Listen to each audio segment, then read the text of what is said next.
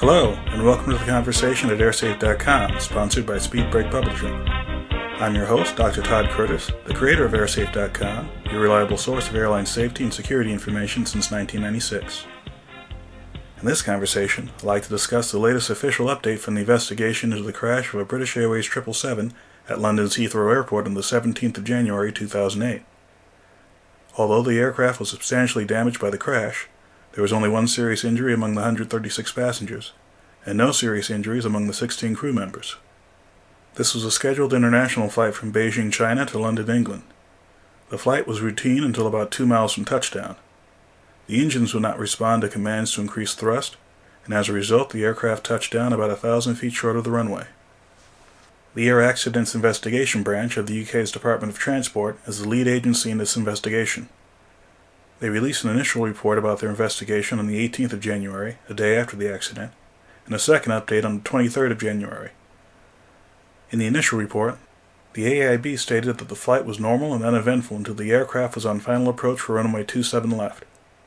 At about 600 feet above the ground, the auto-throttle system commanded an increase in engine thrust to maintain the aircraft's flight path angle. The engines did not respond to this command, and also did not respond when the crew manually commanded an increase in thrust. During a standard approach, the aircraft is flown at a shallow 3-degree flight path angle. The pilot flying, in this case the first officer, increased the flight path angle after the engines failed to respond to thrust commands. The aircraft cleared the airport's perimeter fence before landing in a grassy area short of the runway. The second AAIB update from the 23rd of January provided additional details about the behavior of the aircraft. During final approach, the engines initially responded to autothrust commands to increase thrust. The right engine thrust reduced about 3 seconds after this command, and about 8 seconds later, thrust on the left engine reduced to similar levels. The engines continued to produce thrust above flight idle, but below the commanded level. Recorded data indicate that there was adequate fuel, that the autothrottle and engine controls performed as expected prior to and after reduction of thrust. The AAIB continues to look at all scenarios that could explain thrust reduction, as well as scenarios that would explain the lack of response to throttle level inputs. The AAIB is also performing a detailed analysis and examination of the complete fuel flow path from the aircraft tanks to the engine fuel nozzles.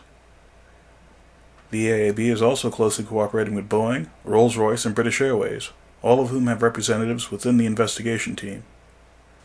The investigation is still in its earliest stages, and many possible explanations for the accident still exist. The investigation may exclude some possibilities, but further investigation may reveal others. Given the current direction of the investigation, it's more likely that there may be issues with multiple systems involving failures, unexpected behavior, or inadequate, inappropriate, or missing procedures. Keep in mind that a system failure may occur in many ways, including situations where the system performs as expected, but fails to achieve a desired result. The observations made in the previous podcast about the challenges facing the AAIB in analyzing this accident are still relevant. Accidents that occur because of system-related problems are usually a combination of technological and human factors issues. It may be difficult to recreate the conditions associated with the accident, in part because some relevant environmental or system conditions may not be well understood.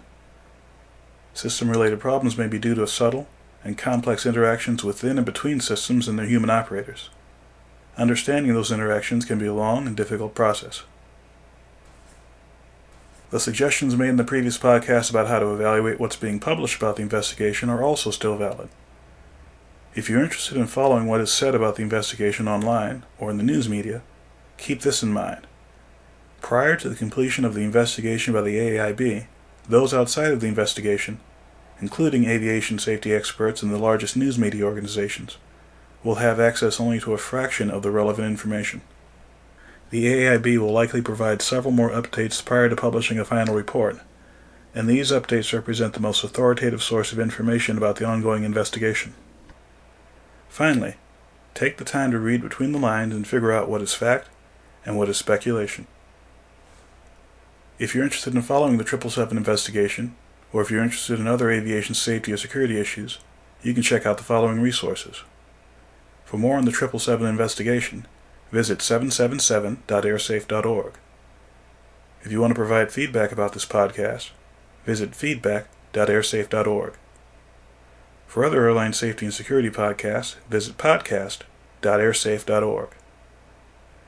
Background information about the site and the site's creator, Dr. Todd Curtis, is available at media.airsafe.org. I'll be back with some final thoughts after this brief message. If you have a serious interest in the study of aviation safety, one of the key skills you have to have is the ability to analyze data. My book, Understanding Aviation Safety Data, might be the perfect tool for that job. Based on my experiences from analyzing thousands of incidents and accidents, this book has detailed step-by-step procedures for asking and answering the 12 basic kinds of aviation safety questions you're likely to encounter. To find out more about the book, visit SpeedBreak Publishing at orders.speedbreak.com. Well, it looks like that's all the time we have for today. Before we end this conversation, I'd like to remind all my listeners that this podcast is produced by the AirSafe.com Foundation, a nonprofit organization that supports a number of efforts to further the public's understanding of aviation safety and aviation security. For more information about the foundation, or to make a tax-deductible donation, please visit airsafe.org. For more information about airline safety, you can find us at airsafe.com. That's AIRSAFE.com. Or type the words airline safety into your favorite search engine. We're probably on the first page of results. Thanks for listening, and we'll see you next time.